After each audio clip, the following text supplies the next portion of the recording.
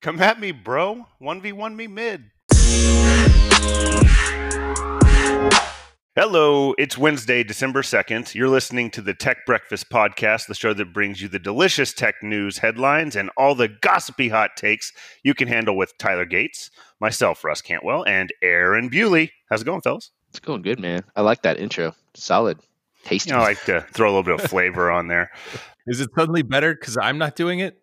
Is that what you're saying, Tyler? No, that's not what I said. It was just we didn't have to go there. Change it up. I feel like this is a normal human biological response to change. It's scary and fun. Actually, I think it's usually quite negative. That's what I said. Scary and fun. Did you ever watch The Last Dance, the Michael Jordan documentary? Yeah, dude. Documentary? Yeah. No. So hold on, wait a minute, Tyler. Did you watch The Last Dance? I didn't know he was a dancer. There's many things I hate about you, and this is one of them. As soon as my point here is, as soon as you congratulated him on his intro, my mind immediately went to that GIF of Michael Jordan sitting there saying, "And then it got personal." in that documentary, almost I think it was 10 episodes. Nearly every single episode, Michael Jordan would say, he would talk about some event that happened that seemingly would just be nothing, right? Like one of his competitors left the court without coming and shaking his hand, right? Or something you would have never noticed without him telling you, sort of. Exactly. Thing, right? Yeah. He was like, and it was always like a playoff series or something. And he was like, because he did that, it got personal, right? And then Jordan went on to destroy them in the series. Anyway, it was funny. God, it's amazing. Awesome. You bring that up. I think, Bewley, I know you played sports as well, and I played a little bit of them. There was a thing that people could do to me that no one else would know would drive me crazy. And I honestly think to this day, it would drive me crazy. And especially when I was a kid, because, candidly, I was just a cocky high school basketball player. I thought I was a lot better than I really was. I very quickly learned in college that I wasn't that great. But I think that was all of us at that age. It probably was. But this is the most absurd thing. So I'm probably going to blast myself here a little bit, but it still drives me crazy. And every now and then what would happen is I would have the ball. I played basketball, for those who don't know, and I'd have the ball somewhere around the 3-point line, which is where I spent a significant amount of my time. And I would get it, and the defender would stop defending me. Like they would turn their back to me walk away, and it would infuriate me. Like in my mind, I'd be like, do you not know what's about to happen? And this would be like some random stranger in 24-hour fitness who in no way, shape, or form would know who I am. And I'm like disgusted by this act of disrespect. And so Michael Jordan, who has way more reason to have this, then it got personal. But I will say, I was never that person who, when I got mad, that I played worse. I actually usually played better. So it never really did work out for the person who did it. But it was just always, I'd reflect on it after the game, and I'm like, there's no way this guy knows me. Why am I so upset about this? But in the moment, you're a different person. Yeah. I always found I played better, again, talking about basketball, when I was talking. Like when I was talking and communicating. My game was always better. That's why you said so much on the court. I was so confused. Bewley never stops talking. I'm just kidding. I don't actually remember you really being that vocal on the court whenever we played. I thought you were just going to do full stop it. I don't remember you on the court. It's like, dang! I'm just going to put my headset down. You guys are going to fight it out. I can admit it. Bewley beat me in like a game of 21 or something like that. Yeah, but you had a broken ankle. We should probably get to the tech news. Whatever. Yeah. Well, I do have one thing that I want to bring up from this day in yesterday's history once again, because they just don't update the site quick enough for us to get today in history by the time we do the show. But I think it's a good one. December 1st, 1996. Who wants to guess? December 1st, 1996? Yeah. What was hot in the 90s in tech? Sega, no. Sega was hot in the 90s, but that's not it. N64? Not the dream video games. No, that was after that. Has anyone ever heard of AOL? Nope. That was my next guess, was something internet related. You guys remember the trials, right? Everyone had the trial CDs with. I found one of those recently. I think I tweeted it out. Gosh, I say recently. That probably was last year now. But yeah, Well, on December 1st, 1996, American Online launched a new subscription plan offering for their subscribers, which offered unlimited dial-up internet access for $19.95 a month. And they continued to send the free minute CDs and probably still floppies at that point to people all the time. Free 21,946 minutes. Yeah. It's like, well, that takes me back to when we had mobile phone minutes each month as well. It's funny you say that because I didn't actually know their charge rate before that. I think I assumed you had that unlimited. Before, it was apparently $9.95 for 5 hours of usage. That's what AOL's pricing was before. What do you guys remember Prodigy before AOL? Yeah. No. No, not the band. Prodigy, the email service, the internet service provider. It was the one I had before AOL, or I say I had, my family. This was young me days, but I don't remember its pricing strategy either. But I think it was very similar. But I remember AOL was totally crushing it and killing those players. I feel like Netscape and stuff like that, is that right? Came later. Like some of the really low cost ones, they came out after that, right? Like they were trying to undercut AOL. And I don't know, man. I was just busy trying to find those CDs for the free hours. CDs. It's all about the floppy, man. All right. What else we got? Let's see. Today's daily history, this day in history, December 2nd, 2001, Enron filed for Chapter 11 bankruptcy. Ooh, man, that was ugly. Yeah. That was We've all watched that documentary, I assume. Yeah, the smartest guys in the room or something. Yeah, what a ridiculous entire just scenario that all went through. You know, it's interesting since it's in Houston. I feel like we should have Nicholson on to talk about this. Probably should. We should probably get him on Friday. We missed November's last Friday because it was a holiday weekend, bookend. But it's Financial Friday time for sure. Ooh, need to have another Financial Friday. Speaking of Houston, HPE is moving to Texas, and they're going to Houston. So actually, I should clarify. It's not HPE. It's what it says in our show notes. HPE, which is I actually worked for them about 10 years ago, has always been in Texas. So I was going to say that title confused me. Yeah, so it was formerly HPES from the acquisition of Ross Perot's old company. Don't know why I'm forgetting the name of it. Yes, correct. Thank you. EDS. So EDS is headquartered in Plano, and that was always the enterprise service arm of HP post-acquisition, I think in 2007 or 2008. So HPE has always been here, but they did split, and they became HPI and HPE. So HPI, which was headquartered in Palo Alto, the original headquarters, they're the ones you think of when you think of HP printers and laptops and whatever else. So they're the ones that are actually moving to Texas. HPE was already here.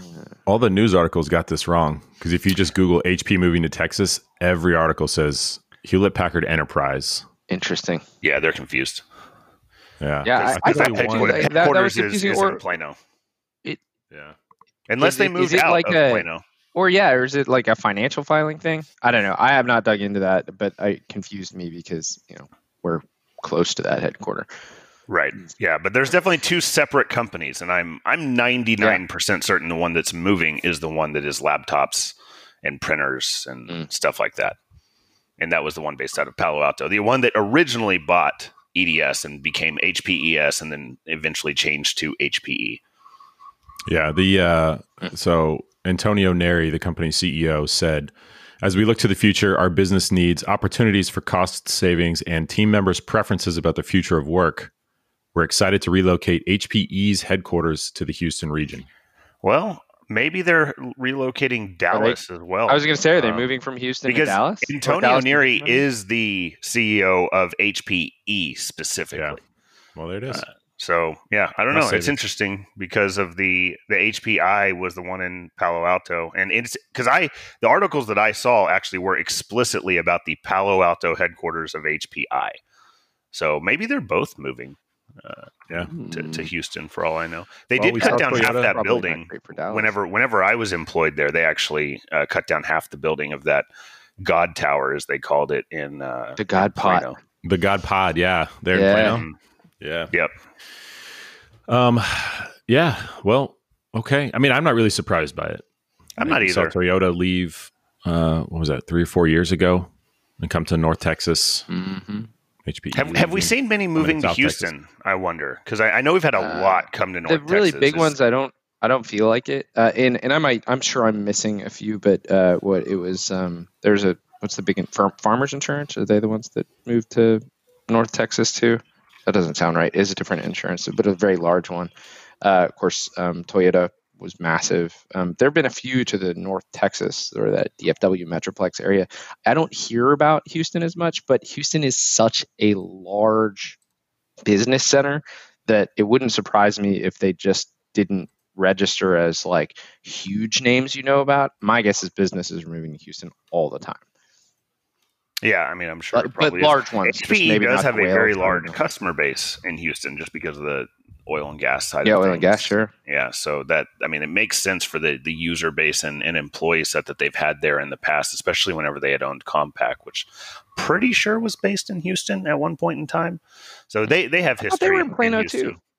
I'm pretty sure they had a pretty big office, at least in the Houston area. Once again, we need Nicholson on for this stuff. You're right. I feel like you would know. But they have a history there for sure in Houston, so I think there's some semblance of sense there. Well, we're getting really specific about Texas geography for our global listening. Sure are. Sorry about that. Maybe let's be honest. People outside of the U.S. probably have a better hold on our geography than we do. I don't know, man. I went to Italy, was that like 8 years ago to visit Tyler for his 30th birthday and to celebrate the birth of his daughter and all this kind of fun stuff. And at the time I lived in Oklahoma and people were like, where are you from? I was like, Oklahoma. They're like, I was like, it's just north of Texas. And they'd be like, yeah, they do the finger guns and they know where Texas is. No, nobody knows. Nobody cares about Oklahoma. Texas, everybody knows about Texas. They might not care, but they do know. Big news. Salesforce is acquiring Slack. What do we think? That's what I want to know. How big of a deal is this? $27.7 billion. That's how big of a deal it is. That's a big deal. That's a lot of bees. It's the biggest Salesforce acquisition, is it not? I thought I read that somewhere. That's the largest single acquisition. I'm gonna say yes because I can't think of any others. Yeah, hands down. Well, I'm sure they've made some other acquisitions. That's the only one I'm aware of being huge. But I mean, Salesforce is massive. So yeah, but $27.7 billion is a lot of. It's a lot of clams. Yeah, exactly. Yeah. All right, so I wonder what this means. I'm thinking of Slack. When I think of Slack, I think of basically maybe the free version of it, where this is ran by so many just distributed communities, as I'm going to call them, that are not, a part of a specific organization. We use it to combine things like vExpert, are a common thing that are used in that platform. It's the free version of Slack that's used. Is Salesforce going to maintain that support for the broader community, or is it going to turn into I need a license for this thing? I feel like they'll keep it free. Maybe for a keep while. The way it's done there, but that's my one question or concern here. I think the fear alone, my prediction is that you're going to see sort of those free users and those groups that are more social, less enterprise, are going to go to platforms like Discord, which continue to be free and easy to manage and similar in concept, as well as being broadly used and updated regularly.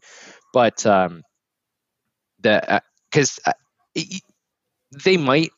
Salesforce might maintain some of the free stuff, but I just don't see it happening long run because it ultimately affects their bottom line, and they're a public company.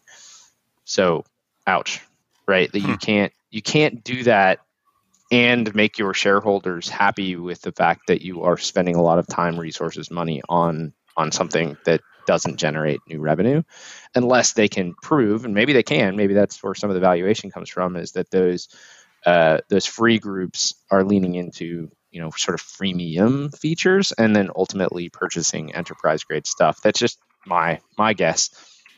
Yeah, here, let me read a couple of quotes here from the Salesforce CEO. Mark, have y'all heard his last name being pronounced? I don't know how to say it. Benioff? I have not. I haven't heard it said either. It's Benioff. I follow him on Twitter. I've read his name a bunch, but I've never heard anybody say it. I need to go find an interview or something. Anyway, so the CEO of Salesforce, Mark B, says, I get to look out my window, and do you know what I see? The Slack logo, because the Slack building is right next to my building. He's referencing San Francisco. I'm looking into their building all the time. That idea that these two great companies are right next to each other in Salesforce Park is amazing. It's a perfect match for both of us. It's going to extend our companies, make us both stronger. And look, we've spent much more than a decade focusing on this vision that we've had for social enterprise.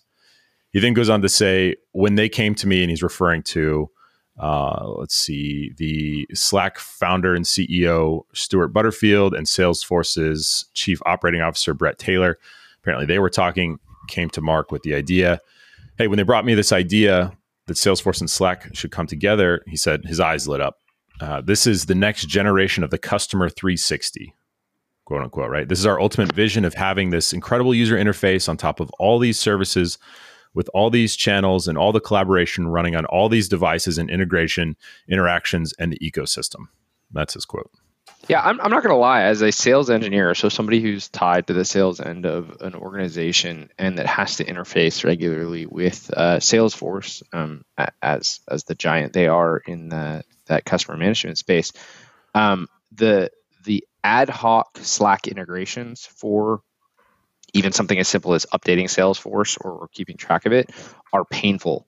If they can bring those two platforms together and actually make them sort of work in harmony, I will be a happier employee. I'm very excited actually about what potentially comes from this, seeing as I spend a lot of time in Slack and I spend a lot of time in Salesforce. If they can really marry those two platforms in a meaningful way, then I'm all for it. I don't. Yeah, more upside than downside for sure for me. It'll be interesting. So marrying a powerful CRM tool, right, with what, and I'm sorry if I'm pronouncing it wrong, Benioff is positioning Slack as, quote, the central nervous system of so many companies. It could get really powerful.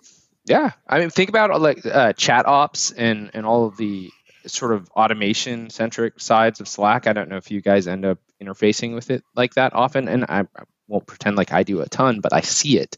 And I'm always curious about how it works. And I've seen people do some pretty powerful things with that. But some of the very advanced features in Slack, again, you tie that to the CRM side of it and boom, you're going to make a lot of people's lives easier. Yeah. Cool. Okay. What else? What else we have in here? I'm not going to lie. I'm still sitting here flabbergasted by this whole HPE headquarters thing just because I did work there at one point in time. So I'm on their Wikipedia trying to figure out where in the heck their headquarters is.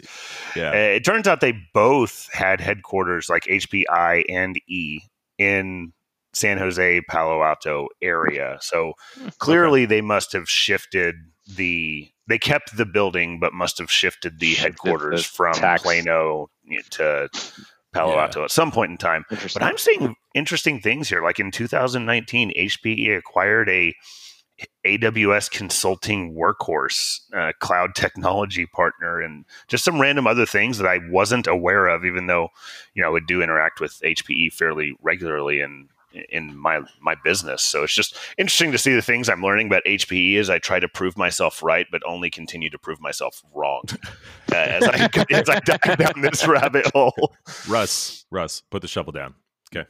I hate it. Move on. Let's move on. What do we got here? Okay. So I saw this one. I want to tread a little bit lightly here so we don't get too riled up. But we've talked about we talked about Section 230 on the show a whole bunch. Opened up the news this morning and I saw Trump threatens to veto major defense bill. This is a roughly $1 trillion defense bill unless Congress repeals Section 230, what the Washington Post calls a legal shield for tech giants. How to piss off both major parties simultaneously in the United States for 200, please. Seriously, you are like... the left is more likely to, maybe this is a wrong statement, but I feel like a lot of left-leaning are less likely to want to see the free and open internet standards get eroded based on basically an executive act. And conservatives are going to lose their freaking mind over $1 trillion in defense spending getting kiboshed for what feels like a personal reaction to some things that are happening basically on Twitter. Yeah, I don't think it's going to matter. I mean, Obama vetoed the same thing. And it didn't happen because there is I guess, certain amount of votes that something can attain to where it becomes unvetoable. And this seems to get it every year. And so when Obama tried to do it a few years ago, he, I guess, effectively couldn't. Like, he did veto it, but nothing happened. Sure. It still went through. Yeah, I expect this will be the same scenario. He vetoed defense spending. $1 trillion. He vetoed the exact same thing. It goes through every single year, and he vetoed because the of same Section 230, though. No. The reason, I'm sure, was different. Obama and Trump could not be more different individuals, but he still vetoed it. Is my point. So that is a good point. This doesn't necessarily mean it's going to go through. I'm just surprised that. I guess Trump would play that card. Maybe I'm just missing something politically here, but as a Republican president, a conservative president in the United States, vetoing a defense spending bill is decidedly not conservative in our political spectrum. It is financially, but that is a totally different deep hole that we'd have to get into. It seems strange to me. Yeah, it's not something you would expect to see a conservative president in the United States doing. This isn't the leverage that they would make. Whether it's effective or not is, irrelevant, I guess, if it's just going to get overturned, which I would guess it is. That's what it sounds like, just based on tertiary reading this morning. Sure. It was a whole bunch of, you see on Twitter, and it's like, he's going to do this, and then people are like, but Obama did it, and they just go back and forth, and so that's the stuff I saw too. So, but why don't they treat these things as separate? Why? Because what I'm reading is Section 230 protections are being slipped into the National Defense Authorization Act, right? Dude, these are separate conversations, and that's his point. Is that he wants to? No, I know. Have you ever seen the cartoon about the bill? Like, this is how American politics and American bill writing works. Is we put all kinds of stuff. What don't they call it? Like pork fat. But the bills I'm just not ignorant to that happening. Stuff. Yeah. I'm just saying this seems like an extremely egregious version, even though there is a lot of egregious versions of this. But this just seems like a personal vendetta that is being slipped into the National Defense Authorization Act. Well, that's why. He's been yelling about this thing for years, so I guess that's not overly surprising. Yeah, but I also don't think that the reaction here is that well thought out from a Section 230 perspective. And again, maybe I need to be educated. If I'm way off and you're listening to this, please come on the show and talk to us about Section 230. I mean, my take on it is and I think we've kind of all come to the same sort of agreement, but the platform companies are not responsible and can't ever be wholly responsible for what is being said on their platforms. Yeah, it kills all social media. Yeah, it does. There is some nuance, I think, and I wish I had it in front of me, but I don't. There's some specific aspects of Section 230 that I think are challengeable, but I think the general premise of the making, say, Twitter responsible for something that any one of us puts on there is a bit ludicrous. So that particular aspect of it, which I do believe is Trump's primary thing that he doesn't like. I'm pretty sure that's what he doesn't like. I guess that's a struggle, and it would kill the open internet as we know it. Right. So my real question is, whatever he is putting in with regard to Section 230 and changes that he wants to make to it, what are those specific changes? Is he challenging some parts that could stand to be made better, stronger, to make what we have more efficient, effective, whatever? Or is he actually just trying to put the burden on social platforms for their users and what they say? Because the latter, that's ugly. And I think has no place. Well, is it though? What are the details and what he's actually injecting? Well, he wants it removed. He wants Section 230 removed. The whole thing. He just wants to delete Section 230. That's what it looks like. That's what I'm reading. And again, if somebody knows more about this, and it's being referred to as, quote, legal protections for Silicon Valley. It's being called a legal shield for tech giants. Like, this isn't. It's just. You can't throw the baby out with the bathwater in this. It's too nuanced. You just can't. Right. Yeah, I feel like there's an element of, I guess I don't know how to say it, the aspects of the idea that whatever one of these providers could could be responsible for all of this just sort of leads to it's sort of a hypocritical side of this censoring, right? Because if they're going to be responsible for what people say, they're going to have to censor what people say. But then aren't people in Trump's camp also kind of complaining about censoring on platforms? So wouldn't this lead to more of it? I don't know. I don't know if that's the case, but I think I read it a little bit that way. It's a slippery slope, and it's one that's really ugly when it comes to free speech, and then it's even uglier when it comes to free speech and your business, right? Yeah, I agree. This is not a simple issue at all, and I think if it is as egregious as delete Section 230 and then see what happens legal fallout wise tomorrow, then it's just like I'm fully against that. I think I'm just going to echo Bewley's sentiment. Someone that listens to this show knows more about Section 230 than we do. And I think it'd be worth sitting down and having a discussion around some of the specifics of what's really going on here. Double points if you do actually understand what President Trump is trying to do right now, right? Is it as aggressive as just I will award triple points. Triple. Oh, there you go. Triple points. Yep. You can't triple stamp a double stamp. Oh, I just did. Double stamp. What was that? Dumb and Dumber? Okay. Yeah. Speaking of Dumb and Dumber, let's just move on. Moving on. Man, I saw some really cool stuff. A couple of space items. No. Okay. Come on. We got to pivot. You brought up the last three. It's somebody else's turn, Aaron. Okay, fine. China's Chang 5 spacecraft successfully landed on the moon, which is really cool. What? We talked is that about a human? A while ago. Just now? No. Chang. Well, within the last day or two. I don't actually know exactly. Why did I not see this? Was it not live streamed on YouTube?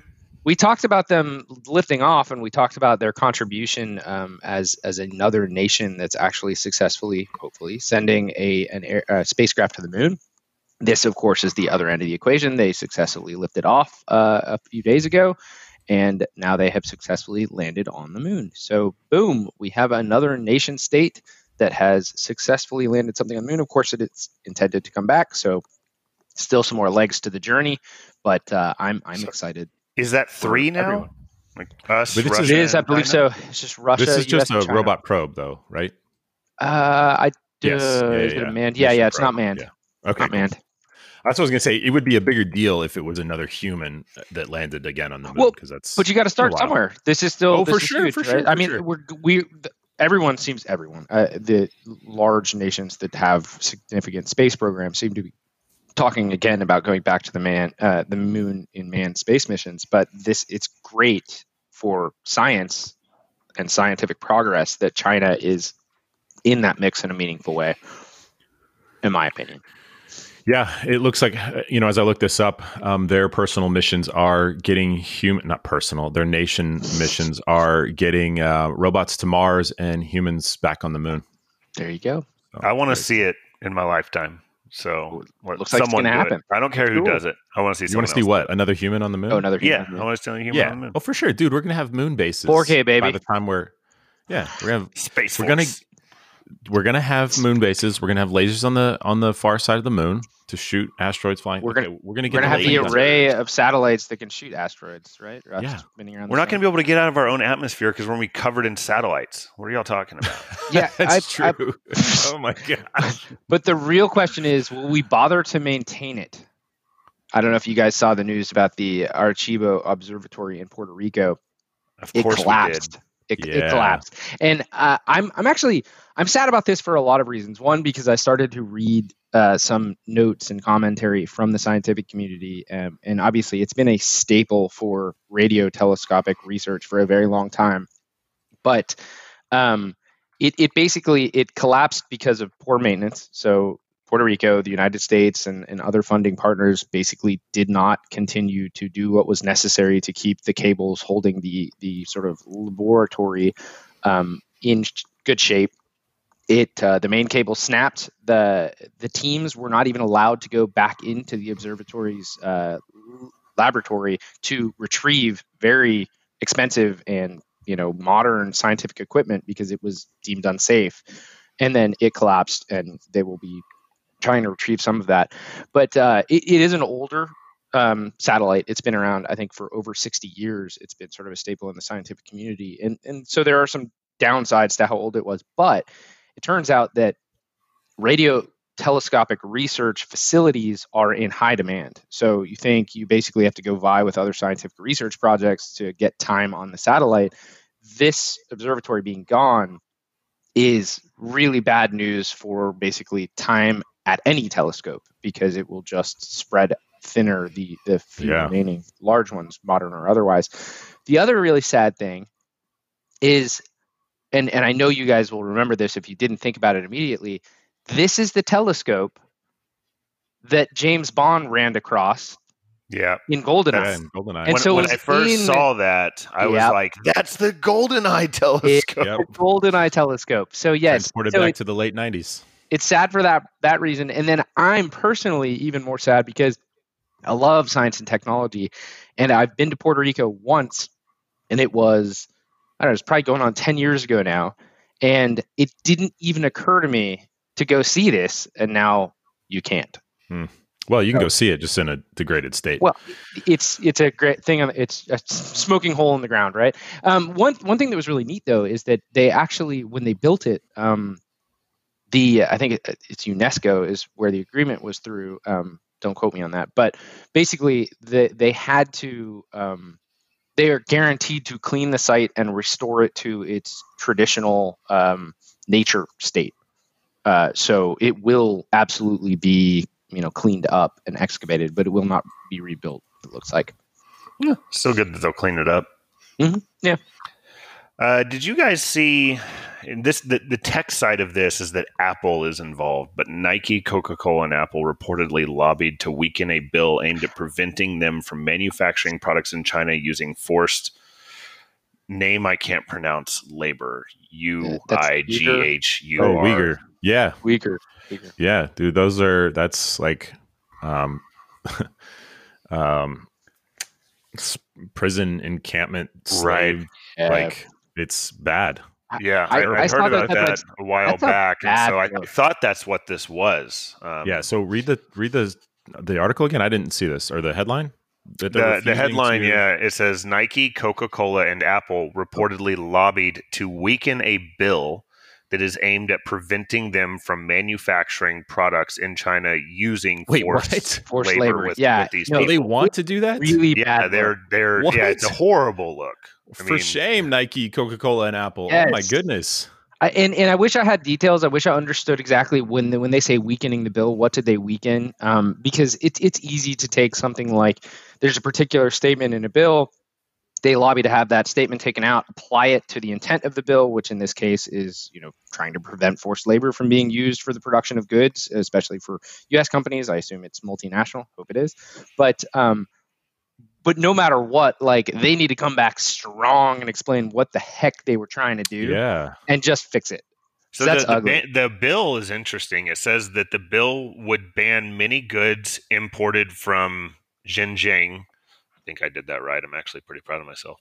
Unless companies prove they weren't made with forced labor. So that was the essence of the bill, was to prove that your goods are not made with forced labor.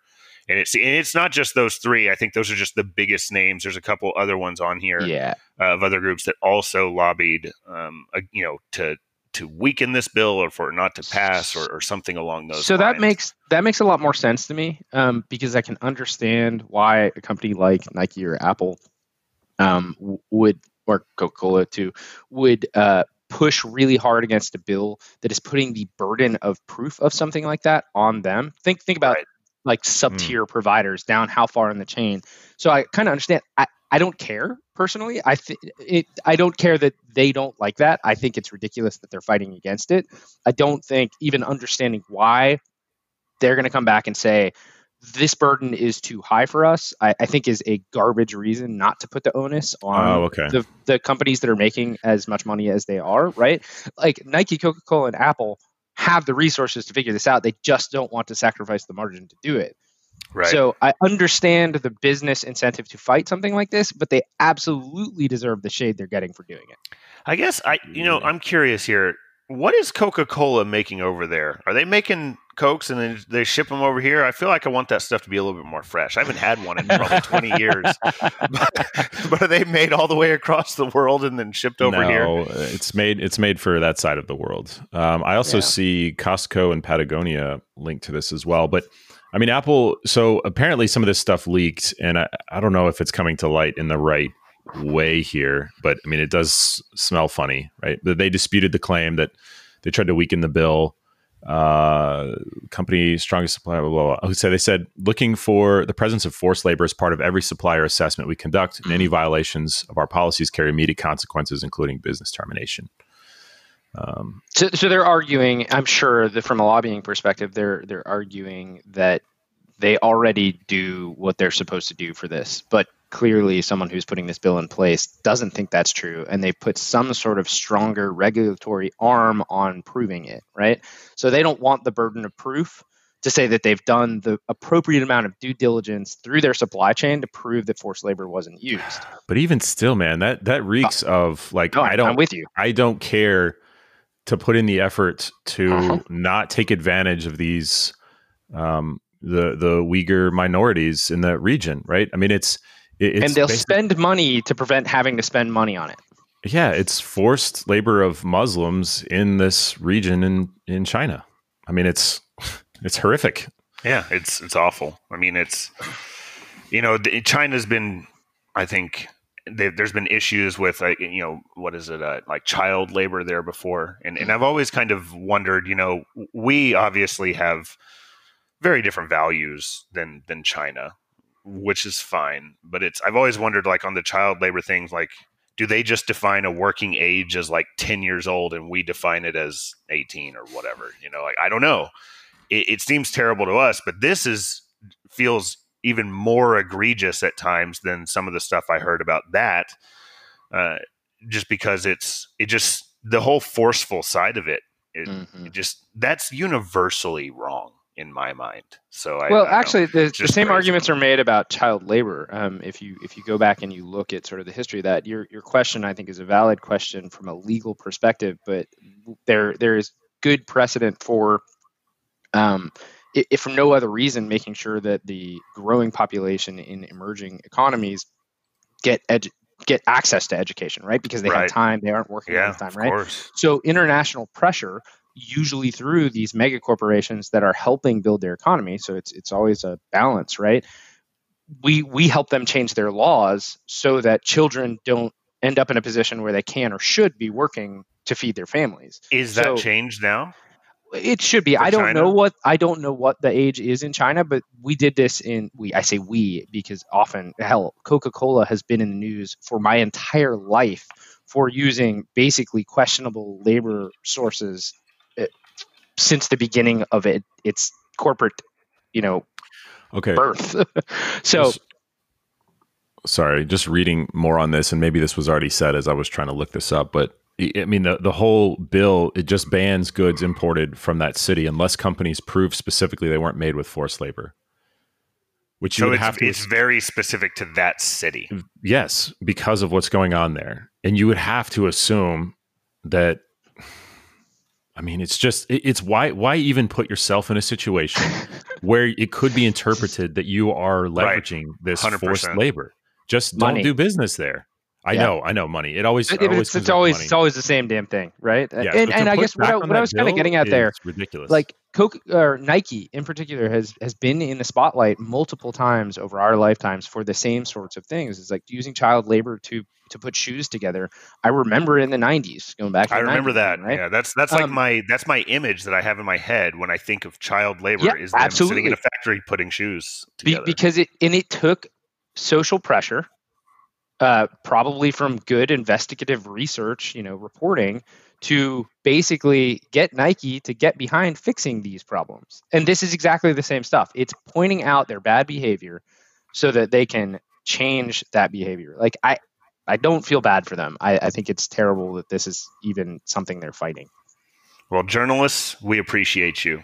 Yeah, for the things that you do. Okay, we got like 2 minutes left. Okay, I wanted to get y'all's take on this. So this startup behind Facebook's new reality show. And again, we can't seem to go a show without talking about Facebook. We need to sue Facebook for this. There's a Facebook reality show? $6 million. Thanking Facebook for all the content. I mean, they want to our show is tech news, and they provide a lot of tech news. But dude, listen to this. They want to upend cloud entertainment. Okay, like imagine, table flip it. So no, here. So I'm going to read the intro paragraph from this article on protocol.com. Imagine yelling at live television and the characters actually hear you and respond in real time. Imagine watching a live streamer and affecting the content of the game they're playing while they're playing, just by clicking or tapping the stream itself. Yeah, that sounds like the next generation of that's a thing with reality TV, which was terrible. So imagine online worlds you can explore with other real people simply through an interactive video stream, no downloads of any kind required, etc. So they're just talking about next level gaming. Doesn't sound like gaming. And reality show. The effect armchair yelling at stuff.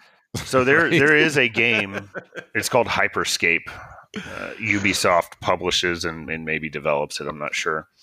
But it's a battle royale game. It's not very popular, so you maybe have never heard of it. But the people outside of the game, so like people who are watching streams of said game, can basically vote on changes to the map. And so that is a thing that exists, at least in some form today. Like I said, it wasn't very popular. I suspect it's probably not going to be around much longer. But that was an interesting side of it. It sounds like that's what they're taking this to, like almost Hunger Games level. It's like you just have this outside force that manipulates whatever's going on. Yeah. Well, it's called Rival Peak, and it's kind of funny. It says, trying to succinctly describe Rival Peak in traditional terms quickly descends into buzzword purgatory. It's an interactive live reality show. It also is massively multiplayer. It's AI-powered cloud streaming game. It's just like, stop. Oh my gosh. I just threw up brain just broke. So it says, yeah, exactly. For example, here's how Rival Peak works. Rival Peak is a Facebook Originals animated reality show. So it's animated reality running over a 12-week season. The dozen contestants are digital characters. Yeah, digital characters from around the world who've been dropped in a forest in the Pacific Northwest at the base of a mysterious Mount Numa. They're competing for the opportunity to have one of their deepest wishes fulfilled, etc. So it goes on to describe it like a mix of Lost meets Fantasy Island meets Survivor. But then it sounds like a neat humans concept, controlling the animated characters. Yes, you have the audience controlling what happens and dictating. It's so it's weird. like choose your own adventure with that's what 2 million of your angriest friends. I don't know. It hurts my brain. I don't know. The concept does sound novel. I don't want to completely knock it because I don't think I can wrap my head around it. Like you threw a bunch of buzzwords out there, and I became even more disgusted with the concept. But maybe it's just because we don't have a good way to describe it. It sounds neat. Maybe it'll take off. And this isn't cool until you're watching The Bachelor, and there's just this explosion that happens in the background. Yes. Someone made that happen.